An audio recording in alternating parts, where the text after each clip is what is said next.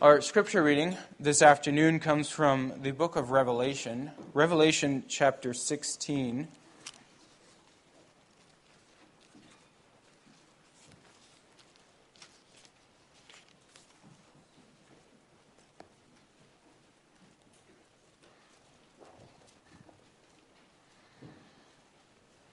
Revelation 16, we'll read that entire chapter, and then we'll read a few verses from chapters 20 and 21.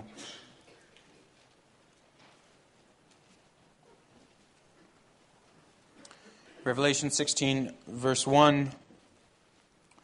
Then I heard a loud voice from the temple telling the seven angels, "Go and pour out on the earth the seven bowls of the wrath of God."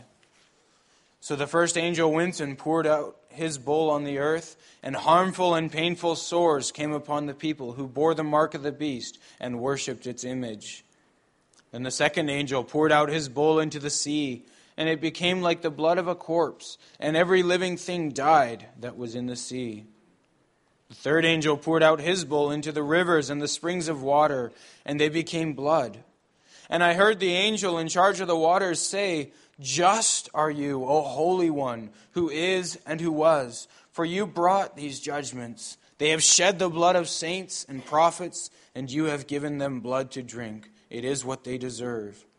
And I heard the altar saying, "Yes, Lord God the Almighty, true and just are your judgments." The fourth angel poured out his bowl on the sun, and it was allowed to scorch people with fire. They were scorched by the fierce heat, and they cursed the name of God, who had power over these plagues. They did not repent and give him glory. The fifth angel poured out his bowl on the throne of the beast, and its kingdom was plunged into darkness. People gnawed their tongues in anguish and cursed the God of heaven for their pain and sores. They did not repent of their deeds. The sixth angel poured out his bowl on the great river Euphrates, and its water was dried up, to prepare the way for the kings from the east. And I saw coming out of the mouth of the dragon, and out of the mouth of the beast, and out of the mouth of the false prophets, 3 unclean spirits like frogs. For they are demonic spirits, performing signs, who go abroad to the kings of the whole world, to assemble them for battle on the great day of God the Almighty. Behold, I am coming like a thief. Blessed is the one who stays awake, keeping his garments on, that he may not go about naked and be seen exposed. And they assembled them at the place that is in Hebrew called Armageddon. The seventh angel poured out his bowl into the air, and a loud voice came out of the temple from the throne saying, "It is done." And there were flashes of lightning, rumblings, peals of thunder, and a great earthquake such as there never had been since man was on the earth. So great was that earthquake. The great city was split into 3 parts, and the cities of the nations fell. And God remembered Babylon the Great, to make her drain the cup of the wine of the fury of his wrath. And every island fled away, and no mountains were to be found. And great hailstones, about 100 pounds each, fell from heaven on people. And they cursed God for the plague of the hail, because the plague was so severe. Now let's turn forward to Revelation 20. We'll start in verse 4, and we'll read through chapter 21, verse 8.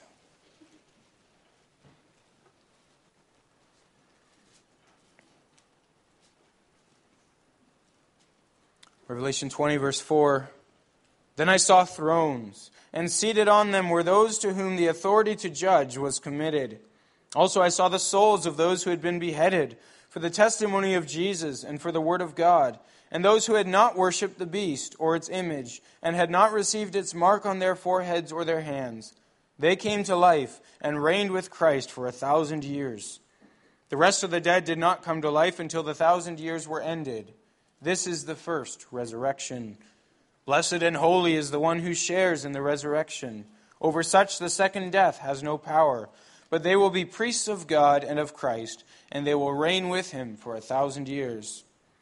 And when the 1,000 years are ended, Satan will be released from his prison, and will come out to deceive the nations that are at the 4 corners of the earth, Gog and Magog, to gather them for battle. Their number is like the sand of the sea.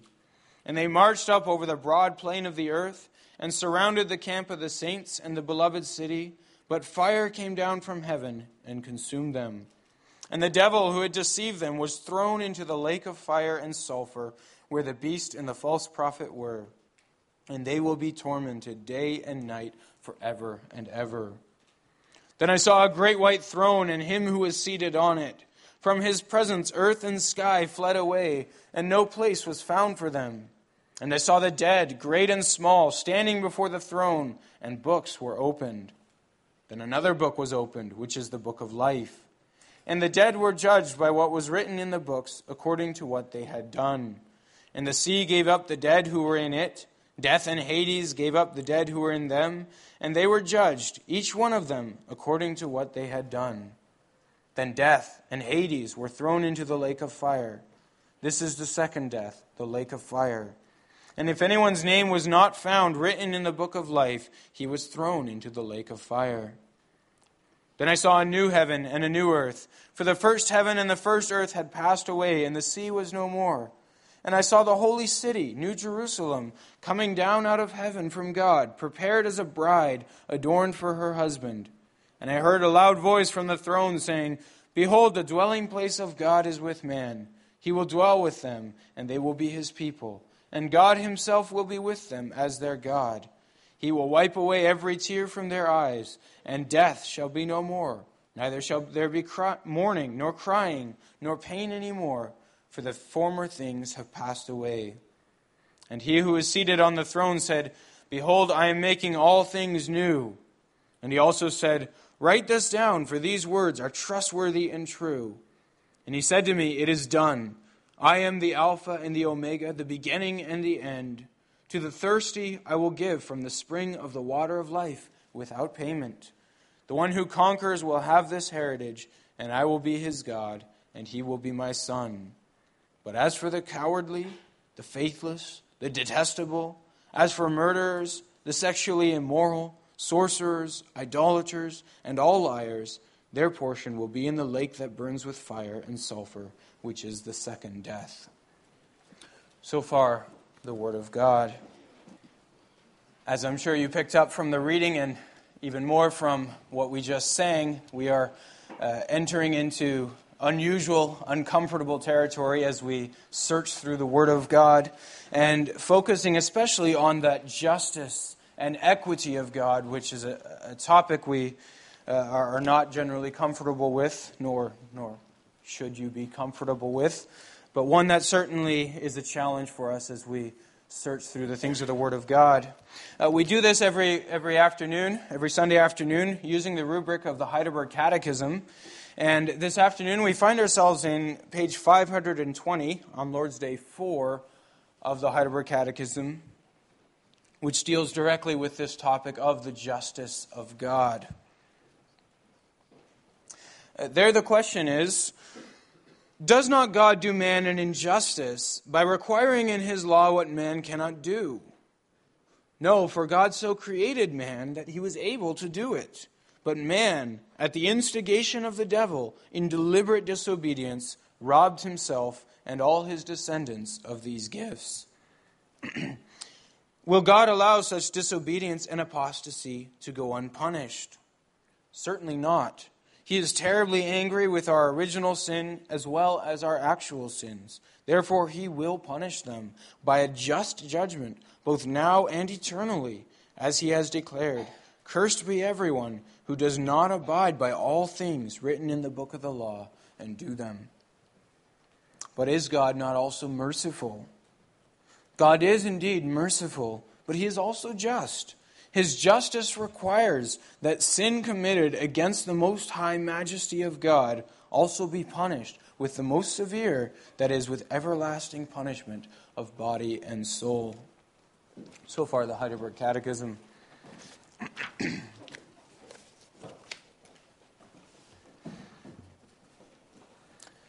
Brothers and sisters in our Lord Jesus Christ, this is now the third week that we've been hearing about and reading about and thinking about our sin. As we've been following the Catechism, opening up the Word of God, seeing where these things are written and what the Word of God tells us. And we've recognized these are hard truths to swallow, hard truths to dwell on, to think about. It's not an easy thing for us to recognize and confess our sin. Now, as Christians, especially as Reformed Christians, we're somewhat used to the fact that we have to do this. We have to confess that we're all sinners, and we do that in a general sense fairly readily. We can confess, I'm a sinner, we're all sinners. And even outside of the church, most people, even non-Christians, are able to admit that they're not perfect.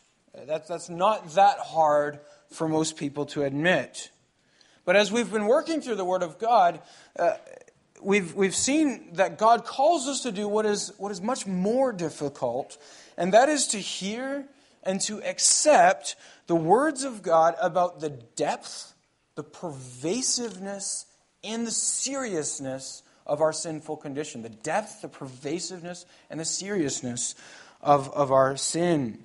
And so it's easy enough to admit in a general sense we're all sinners. It's much harder to accept that our sin reaches deep within us. It spreads in every part of our being, every part of our lives, and it is a serious problem before our righteous and holy God. And that's what we've been trying to see as we're opening up the Word of God, dealing with this topic. Now, a moment ago, we read from Revelation 16 and 21, and chapter 20 as well. And they give us a terrible picture of the wrath of God against sin.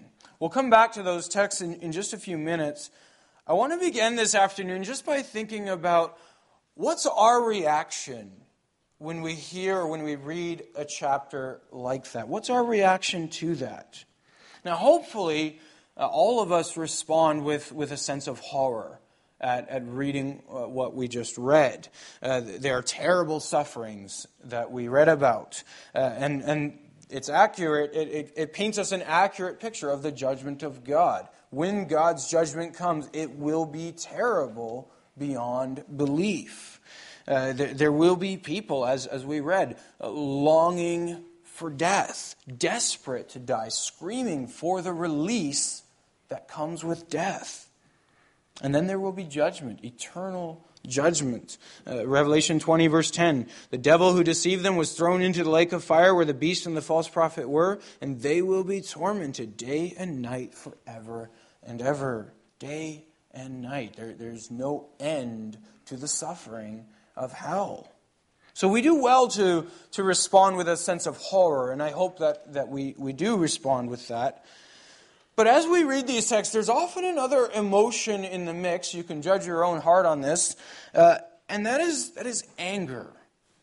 A tinge of anger or a sense of injustice that we hold out against God. Asking in our hearts the question, is God allowed to do this? Or even, how dare God do this? Well, what that emotion betrays, if it's there, what that emotion betrays is the belief that we do not deserve to be treated this way by God. All right, if there's anger against God when we read about God's judgments, it betrays the belief that we do not deserve to be treated by God like this. And to the degree then that we respond with that anger, we betray this belief that we and perhaps nobody deserves to face this kind of judgment. Well, brothers and sisters, that's why we need to be here. Even as difficult as a topic like this is a reality of the condition of our hearts. We need to open up the Word of God to see our sin there for what it is and to recognize the just judgments of God. We may think that, we already know that we're sinners, so we might ask, well, why do we need to spend several more weeks working through this to see that we're sinners? We already know that we're sinners. But the reality is that all of us, to some degree, do not yet understand the depth and the seriousness of our sin before God. So we need to be here. This is also important given that next week we hope to celebrate the Lord's Supper. And to appreciate the Lord's Supper, not only are we called to come with a clean conscience, having confessed our sins, but also to appreciate the Lord's Supper, we are to know what sins we've been delivered from. And so we do well. This is a Reformed practice to take the time to examine ourselves, to deal with our sin, to face the problems in our hearts as we come to the Lord's Supper, so we may do so with the purpose that God intended for it. So I want to begin by dissecting, as it were, the heart's reaction to hearing God's word speak about our sin. That's where the Catechism also takes us. When we're confronted by our sin, our heart responds in specific ways. And I want to point out 4 specific ways, 4 things we do. Perhaps we do one of the 4, or more likely we do all 4 of them simultaneously. The first is we ignore our sin. God speaks, we ignore.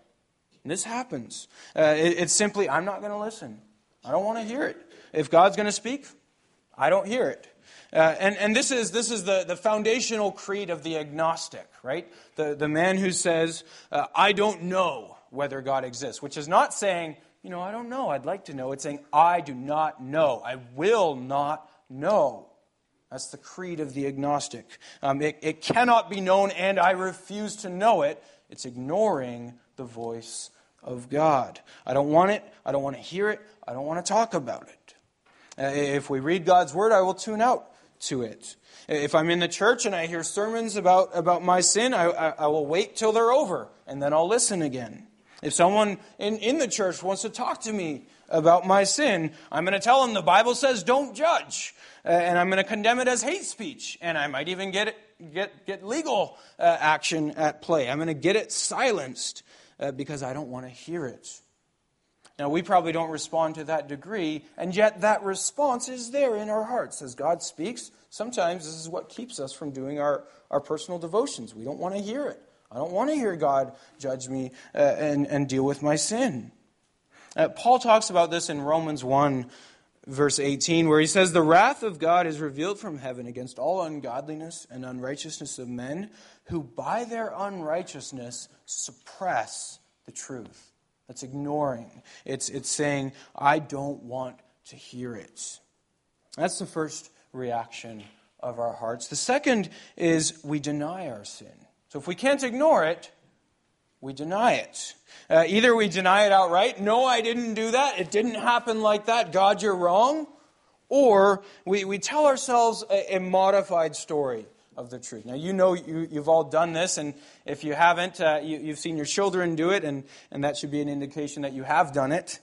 How many of you as parents have had your children, for example, one child runs upstairs and says, Mom, she hit me. You all know the question you're going to ask. Why did she hit you? What happened right before that? There's a selective story being told here. We as parents, we immediately know to ask these questions. You're telling me some details. You're not telling me all the details in this story. And it betrays how the human heart deals with uncomfortable truths. Our skill in denying the truth is profoundly and powerfully deceiving. We fixate on facts that we want to remember, and we build walls around facts that we don't want to remember. And an amazingly, incredibly one-sided story develops from a long-term pattern of doing this. We remember all of our good intentions. We don't remember, or never wanted to see in the first place, our evil intentions. And so we create a narrative in our minds, a version of the truth that becomes our truth, in which we say we will now live. If you've ever seen a conflict developing between two people, you know what this looks like. Each one has a long list of the offenses of the other party and a very short list of their own offenses. It's a selected version of the truth. And each one of them is absolutely convinced that their selection is an accurate representation of the whole story. It's how we deceive ourselves. And we do the same before God. We say, I don't remember all these offenses, or I didn't think they were all that great. And I remember all these mitigating circumstances as well. It's a selected version of the truth. This sometimes also takes the form of minimizing. It's a form of denial. An example is there was a serial killer several years back who was interviewed about dozens of rapes and murders that he committed. And the way he explained them was it was a series of lapses in judgment. A series of lapses in judgment. That's minimizing our sin. It's saying these are mistakes, but they weren't really sins. It's minimizing our sin. But our sins are not just mistakes. That's being dishonest. It's denying what really goes on at the level of our heart. The evil that exists within us that led us to do these things in the first place. This is where God's Word calls us to be honest with the condition of our hearts. So if we're not ignoring our sin, we're denying and minimizing it. We're creating a narrative in our minds that ignores the uncomfortable truths and holds on to the ones that we want. And we come away with the conviction that as a human race, we're really not all that bad. My selection of the truth shows that we're really not so bad as sinners, despite the obvious facts of human history, the cruelty, the evil that has existed in every generation that tells us as loudly as possible, no, the human condition is very, very desperate. And so it's amazing that, but perhaps not surprising, that we find in our culture so many people that are shocked by the Christian message that that the human race is sinful. So many people that believe that we are basically good at heart, and God would not condemn us. Where does that come from? It is a selected version of reality, a process of ignoring and denying and minimizing. And this process becomes twice as powerful, as potent, when we can get others to join us in it. This is something you see in many places in Scripture as well. If we can find one or two others to join us in throwing rotten tomatoes, as it were, at the preacher and telling him, stop being such a judgmental hypocrite, you sin too, it's not a big deal. If we can find more people to join us, the denial feels twice as powerful. It feels twice as correct, even though obviously that doesn't make it any more correct. So there's an incident in Luke 16 where this is on display. The Lord Jesus is there preaching about the love of money. And the Pharisees, they feel convicted about it. And they recognize he's talking about them. And it says so. They knew that he was referring to them. And so it says in Luke 16, verse 14, the Pharisees, who were lovers of money, heard all these things, and they ridiculed him. So they got together and they ridiculed. Now, it's not hard to find fellow sinners who will join you in ridiculing the truth of God. It's very simple and it's very comforting. So the message is, look, it's 5 against 1. We took a vote and we decided you're just a judgmental hypocrite. Your words don't matter. We don't deserve hell. And by the way, this is hate speech. We decided. It's comforting. But it does you no good. And that's what the Lord Jesus says to them in Luke 16. The next verse, he tells them, you are those who justify yourselves before men, but God knows your hearts. And think about what the Lord Jesus is saying. You're justifying yourselves not before God, which is the only place that matters. You're justifying yourselves before men, before each other, because it's comforting, it's reassuring, but it will do you no good. So he says, you are those who justify yourselves before men, but God knows your hearts, for what is exalted among men is an abomination in the sight of God. It doesn't matter how many people you can find on your team. Truth is not a democracy. We don't vote in or out what is true. As Romans 11 says, let God be true and every man a liar. And so if we come here to justify ourselves, we come here in vain. We are here to hear the words of God and humble ourselves before them. Thirdly, we also excuse our sin. This is a third reaction of the heart. And what that means is we provide mitigating circumstances that make our sin understandable and therefore also more acceptable. So, for example, we say, yes, I sinned, but if you understood what I was going through, you would understand why I did what I did. It's excusing our sin. Or, yes, I sinned, but my circumstances justify my sin. So we point to something in our circumstances, whether it's the afflictions we're experiencing, maybe even at the hands of other people, or trials or stresses we're going through, and we're saying, this is why I sin. So it's not entirely my fault. It's also the fault of others. Or yes, I lost my temper, sure, but I was having a bad day and I was hungry too. It's excusing our sin. And we do this before God as well. When we see our sin in God's Word and we recognize the ugly picture that God presents of our sin, we excuse it. We say, yeah, but Adam and Eve sinned first. I was born into this. We excuse it as if that makes us better. My circumstances, we might say, allow me. They justify some of my sin. God hasn't given me an easy life. So what do you expect? That's excusing our sin. And one specific way of excusing is when we blame. We blame others for our sin. It's a special form of excusing, and it's making the argument, my sin is someone else's fault. My sin is someone else's fault. Yes, I can be impatient with my children, but they're not easy children. My sin is their fault. And this takes 100 different forms, but all of them involve laying part or all of the blame for our sins at someone else's feet. Yes, I committed adultery, but she's not an easy wife. It's her fault that I sinned. And this was the reaction of Adam and Eve when they fell into sin. We saw this last time as well when God asked Adam, did you eat of the fruit that I commanded you not to eat? And what was Adam's answer? Well, the woman that you gave me, that's why I ate the fruit. It was her doing. So Adam blamed Eve.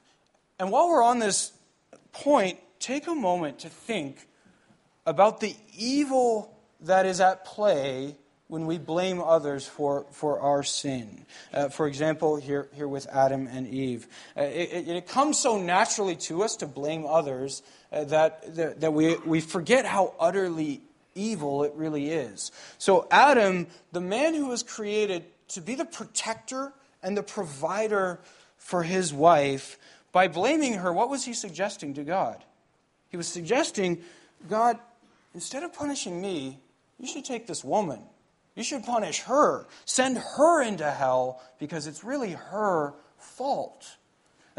So he's saving his own skin by handing over his wife to the judgment of God. And that's the evil in blaming. Every time we pass the blame, we're not only excusing ourselves, we're also making an offer to God. Take that person instead. You can have my children. They're the ones who caused me to sin, right? I lost my temper because they're difficult children. What were we saying to God? God, you take the children. Leave me off the hook. Take their life. Let them be responsible. Or you can have that brother or that sister in the church. Take them. Leave me off the hook. I lost my temper because of what they did. So God, just take them. Send them to hell. And I'll go free. That's what blaming is. And we do this all the time. It comes instinctively to us to do this. There's a deep, almost irresistible impulse. And you experience this. You feel it yourselves. Something comes on you, and you immediately feel the impulse, how can I blame someone else for what I've done? And oftentimes we don't give a thought to, what if God actually took us up on that suggestion? What if God said, okay, I'll take the offer you're making. I'll take them, cast them into hell so you can go free. That's what blaming is. And you notice actually in Adam's answer, when he says, the woman you gave me, Adam's also blaming someone else here, right? He's blaming God. The woman you gave me. God, this is actually your fault for giving me this defective woman. This is your fault, not mine. You, Adam is suggesting to God, you should go to hell instead of me. That's what the blaming is. Saying, God, if anyone needs to go to hell here, it's the one who gave me this defective woman, not me. That's what the blaming is. All of these reactions then, this ignoring, denying, excusing, blaming, they make it impossible, apart from the Holy Spirit's work, to accept and hear and accept the words of God regarding our sin. We read Revelation 16 and 21, and we're rightly horrified by it. But if we feel that tinge of anger, it's because we still have work to do in hearing the words of God regarding our sin, to accept them for what they are. If there's anything in us that says, God, how dare you? Or God, is that right for you to do this to us? Or do we really deserve that kind of judgment? It is at its heart shaking our fists at God and saying, God, I don't deserve this. God, you are wrong. And if that's our final word, then we are lost. If that's our final word before the throne of God, as we step into eternity, we're lost. God's courtroom, there's no appeals court in God's throne room. His word is the last word. We can shake our fists, but His word will still be the last word. And that's also what we need to recognize then from these two passages in Revelation 16 and 21.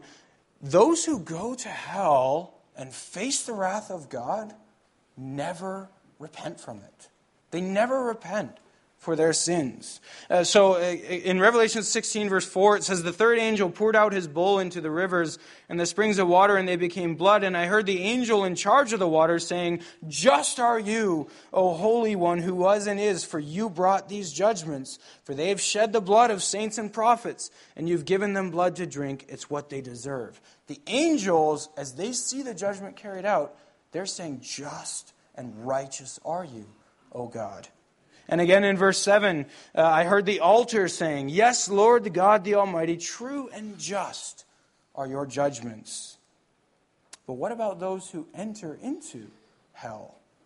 In verse 8, the fourth angel poured out his bowl on the sun. It was allowed to scorch people with fire. They were scorched by the fierce heat. And what did they do? They cursed the name of God who had the power over these plagues. They did not repent and give Him glory. There's no repentance in hell. Verse 10, the fifth angel poured out his bowl on the throne of the beast, and its kingdom was plunged into darkness. People gnawed their tongues in anguish and cursed the God of heaven for their pain and sores. They did not repent of their deeds. Once more, again in verse 21, great hailstones, about 100 pounds each, fell from heaven on the people, and they cursed God for the plague of the hail, because the plague was so severe. Those who go to hell, who face the wrath of God, never repent. They spend the rest of eternity still shaking their fists at God, plugging their ears, refusing to hear His judgments, and saying, God, you are wrong. I do not deserve this. You may not do this. How dare you? And there are many reasons why hell is eternal. It's eternal, as the Catechism says, because the punishment for sin committed against the most high majesty of God, deserves the most extreme punishment, eternal wrath. But surely this is another reason why hell is eternal, because no one in hell ever repents. Because they would not hear the words of God here on earth, they spend the rest of eternity refusing to hear the words of God, shaking their fists at Him and saying, how dare you?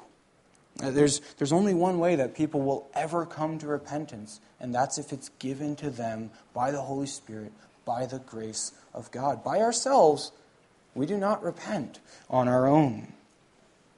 And so, it's a horrible thought. It's a terrible scene to imagine people standing before the throne of God and hearing the judgment pronounced, to be dragged away into an eternity of hell.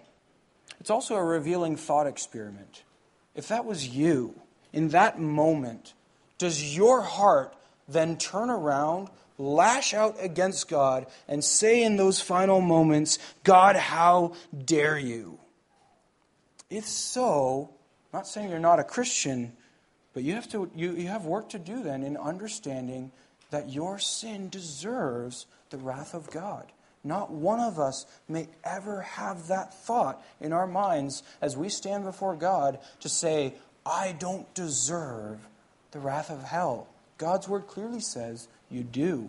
And so while we are here on earth, hearing the words of God, while there is opportunity to repent, let us be a people that confess before God, like the angels do there in heaven, just and righteous are you, O God, for we have been given, or your judgments are, what we deserve. That's the confession of the angels. And that's the confession then that ought to be ours as well. That's the confession on which the gospel stands, in fact. And that's why the catechism starts here, dealing with our sin, so that we may stand on that ground and say, I deserve whatever God's judgment may have been against me. It's a hard confession to make, to say even to God, God, if you were to condemn me into hell right now for all my sins and to leave me there forever, it would be nothing more than what I deserve. But that's the confession that we must make if we are to understand the gospel and all that it means. So say, God, you would be within your rights if you were to take me and cast me into hell. It's nothing more than I deserve. You owe me no mercy. God doesn't owe us any grace, and God would do us no wrong if he were to cast us into hell. And that's the confession of David in Psalm 51 as well. Most of you know this story. And it's a revealing story where God shows David his sin of murder. And if you know the story, God did it in somewhat of a subtle, creative way.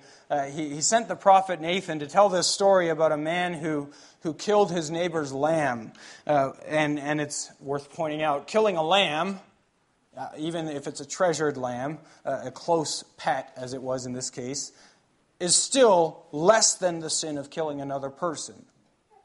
And so the story goes to David that this man had stolen and slaughtered his neighbor's only lamb. Well, why did God tell the story that way? Well, I think because otherwise, if God had gone directly to David and said, you committed this sin of murder, what would David's reaction have been? Would have been to ignore, to deny, to excuse, or to blame. But instead, God goes to David with this story to bring out the truth of God's justice that was already there written on David's heart, and for even a lesser case than that of David's, where David sees this man, this fictitious man who stole this lamb and slaughtered it, and he says, in his own words, that man is worthy of death. Then God brings the point home. You are that man. And that's what we do, isn't it? The justice of God is written on our hearts. And we know what's wrong when other people commit it. When other people sin, we are very, very capable of pointing out exactly what that sin is. There's not a soul among us who doesn't know what sin is. Indeed, when we think of something like the Holocaust, for example, there's not a soul among us who doesn't know that that was evil and that those responsible are worthy of the judgment of God. Most of us, I'm sure probably all of us, would hand Hitler over personally if we needed to send him off into hell. We get that sin deserves God's judgment. You see the same things even in jails, that criminals have this sort of moral code by which they operate where their sins are not so serious, but you put a rapist or a child abuser in that prison and they will be severely punished by their fellow prisoners. Why? Because every one among them knows that other people's sins are worthy of death, just not their own sins. That justice that God has written on our hearts becomes a perverted justice when it's turned against ourselves. We gladly accuse others, we readily excuse ourselves. Paul talks about this in Romans 2, where he says, "You have no excuse, O man, every one of you who judges, for in passing judgment on another, you condemn yourself, because you who judge practice the very same things." That's what we see in the story of David as well. God brought out of him, while he was talking about someone else's sin, God brought out the confession of the truth, that man is worthy of death, and only then was he allowed to see, you are that man. And that's how you get Psalm 51. It's a familiar psalm to us. It's the psalm where David confesses his sin. And particularly important in that psalm are the words of David where he says, this is verse 3 from Psalm 51, he says to God, "I know my transgressions, and my sin is ever before me. Against you, you only have I sinned, and done what is evil in your sight." So that, think of how this parallels the words of the angels in Revelation 16. He says, "So that you may be justified in your words and blameless in your judgment." Or again in verse 14 of that psalm, he says, "Deliver me from blood guiltiness, O God." There he names the sin. Deliver me from blood guiltiness. There's no ignoring, denying, excusing, or blaming left. He owns his sin. There's only a desperate fleeing to God for his salvation. And that's where we want to end this afternoon as well. We must confess the fullness of our sins. We must make that confession that the angels also make. Just and righteous and holy are you, O God. Your judgments are perfect, and you would do no wrong to us were you to cast us there into hell as well. But then by God's grace, we who confess our sins may run to the same God who calls us to confess. We may also run to him because by his mercy, though he didn't owe us anything at all, so great is his love that he sent Jesus Christ to die for sinners like us, to bear that punishment that we deserve, so that we may spend eternity with him in heaven. By God's grace, Christ has taken the sin of all those who belong to him and nailed them to the cross so that it may be said, paid in full. That debt is paid and gone. So that sinners like you and me might not only escape the judgment of God in hell, but also be able to know God again, to love God again, and to live in eternity with God in a fellowship and joy that is mind-boggling, that is unimaginable to this present fallen world. So brothers and sisters, and also if there are any guests in our midst today who do not know Christ, turn to Christ. Run to Christ. While you still have breath in your lungs, confess your sins. Acknowledge the right, true, just judgments of God, and then turn to that same God for mercy, because he is also merciful. Confess your sins, then confess the righteousness of God, and cry out to God for mercy. The Lord Jesus tells us in John 7, verse 37, if anyone thirsts, and there he's speaking of thirsting for eternal life, knowing how little reason there is that you should have it. If anyone thirsts, let him come to me and drink. And he promises us, all whom the Father gives to me will come to me, and whoever comes to me, I will never cast out. Those are the words of a faithful Savior. We've heard this from John as well as we've been working through the letter of John. In 1 John 1, if we say we have no sin, there's that ignoring or that denying, we deceive ourselves, and the truth is not in us. But if we confess our sins, he is faithful and just to forgive us our sin and to cleanse us from all unrighteousness. In him we have an advocate with the Father, Jesus Christ the righteous one, and he is the atoning sacrifice for our sins. So brothers and sisters, run for all your worth to that faithful, just advocate. Put all your hope in him and hold nothing back, not in the deepest recesses of your heart. Hold back no denials, no excuses, no blaming, but confess your sins, holding nothing back, because you can know for sure that his promises and his mercies are true and sure. And in him is all the righteousness and all the salvation you will ever need to pass through the judgment of God into eternal life. All whom the Father gives to him will come to him. Whoever comes to him, he will never cast out. Amen.